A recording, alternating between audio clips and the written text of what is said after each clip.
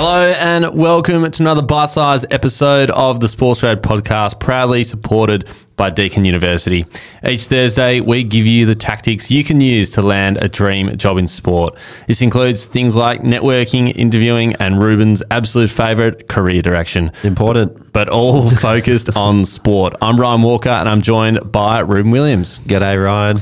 Now, for more regular content, follow us on LinkedIn, Instagram, and TikTok. Just search Sportsgrad. And hello to all our beloved Sportsgrad community members. If you're not a member, become a member today. It's a great place where you can hang out and connect with like-minded people in the sports industry, and you can find a brand new job that you love in sport. There's over 400 people inside. They've landed over 240 jobs in the sports industry. To join, just head to www.sportsgrad.com.au/community and join today. Amazing. Now, Ryan, today we're talking all about jobs in customer support, e.g. you're working with a national sporting body or an elite team to help provide support to the customers. And to help us, we've called on our good friend Ethan Wren, who does this job at Cricket Australia as a customer support coordinator. So we're going to dive straight into it. We're going to give you the full rundown on what's involved and how to get it. So, Ryan, to kick us off, why is this job important? Yeah, it's a super important role because it connects an NSO or an organisation to the people on the ground. It's volunteers, it's club administrators, things like that. So this role basically provides digital support for those people, club administrators, league organisers, to basically ensure that their experience is a really good one and that their experience created for the participants is a good one as well. Lovely. Now, when you're in this job, what sort of stuff are you doing day to day? Yeah, each day can be very, very different. You don't know entirely what you're going to come up with, but in general terms, the main things you'll be doing is resolving sort of online tickets that come through. So tickets is just another word for emails that come through. You're providing customers with advice via the phone or email, or assistance with systems and processes that allow clubs and leagues to run efficiently and easily. Beautiful. Now, who do you work with in this role, Ryan? You work a lot with volunteers.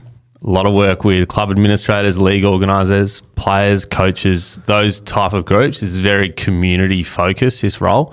So with that being said, you're not going to be speaking to every department in the organisation. Your focus is purely sort of outward and inward, and what's coming into your space and what problems people are having. So that, I guess, just means you're going to have to get used to talking to people who, probably aren't doing this for a living. They're on the ground, they're putting these competitions on, they're volunteers, they're just trying to get it right for everybody and create a good experience. So a mix of people, but I'd say predominantly those volunteers on the ground. Nice. You would have been pretty close to the customer support team when you were in the club and competitions role at Cricket Australia, I'm sure. Absolutely, very close. We'd work super, super close with the customer support team because anything that we implement, it's obviously going to have a ripple effect down to the club.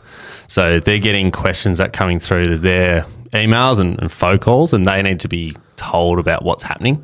Mm-hmm. So we'd work with them super closely to basically just keep them up to date with what is happening. Nice. We will have to talk about that job in another one of these bite-sized episodes. Yeah, I'd need to get in touch with Scotty Tutton, I reckon, just to get a bit of an update as to how the role happens now, but let's do it. That's it. Now, customer support, where do you do your job?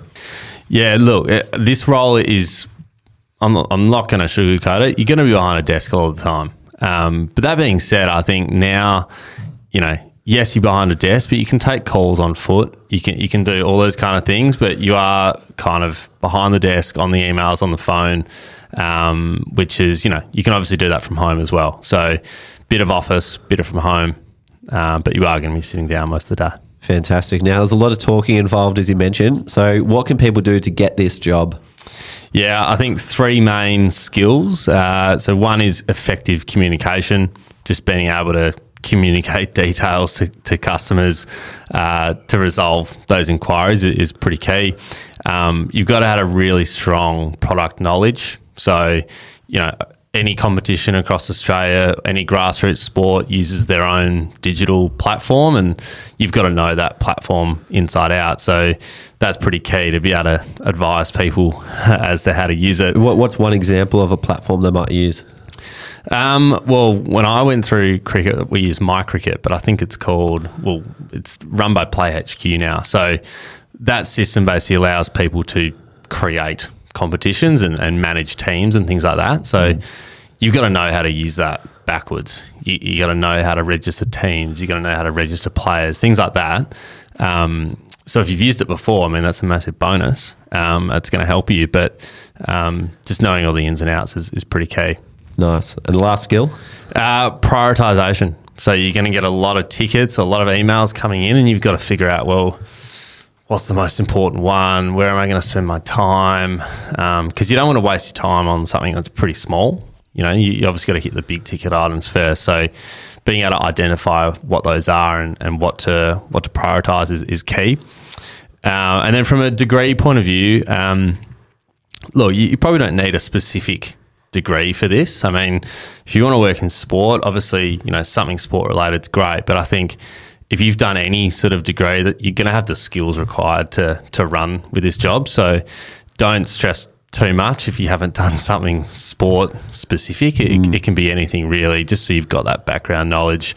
But yeah, the main things are those skills you mentioned just before. And because of the broadness of this role, it can often be a great stepping stone into other parts of an organisation on your way up to your dream job. Yeah, absolutely. It's a perfect place to start. And, you know, you get a bit of, you know, you're understanding what the problems are at the bottom, and that's obviously in community sport and volunteers. So you can understand that.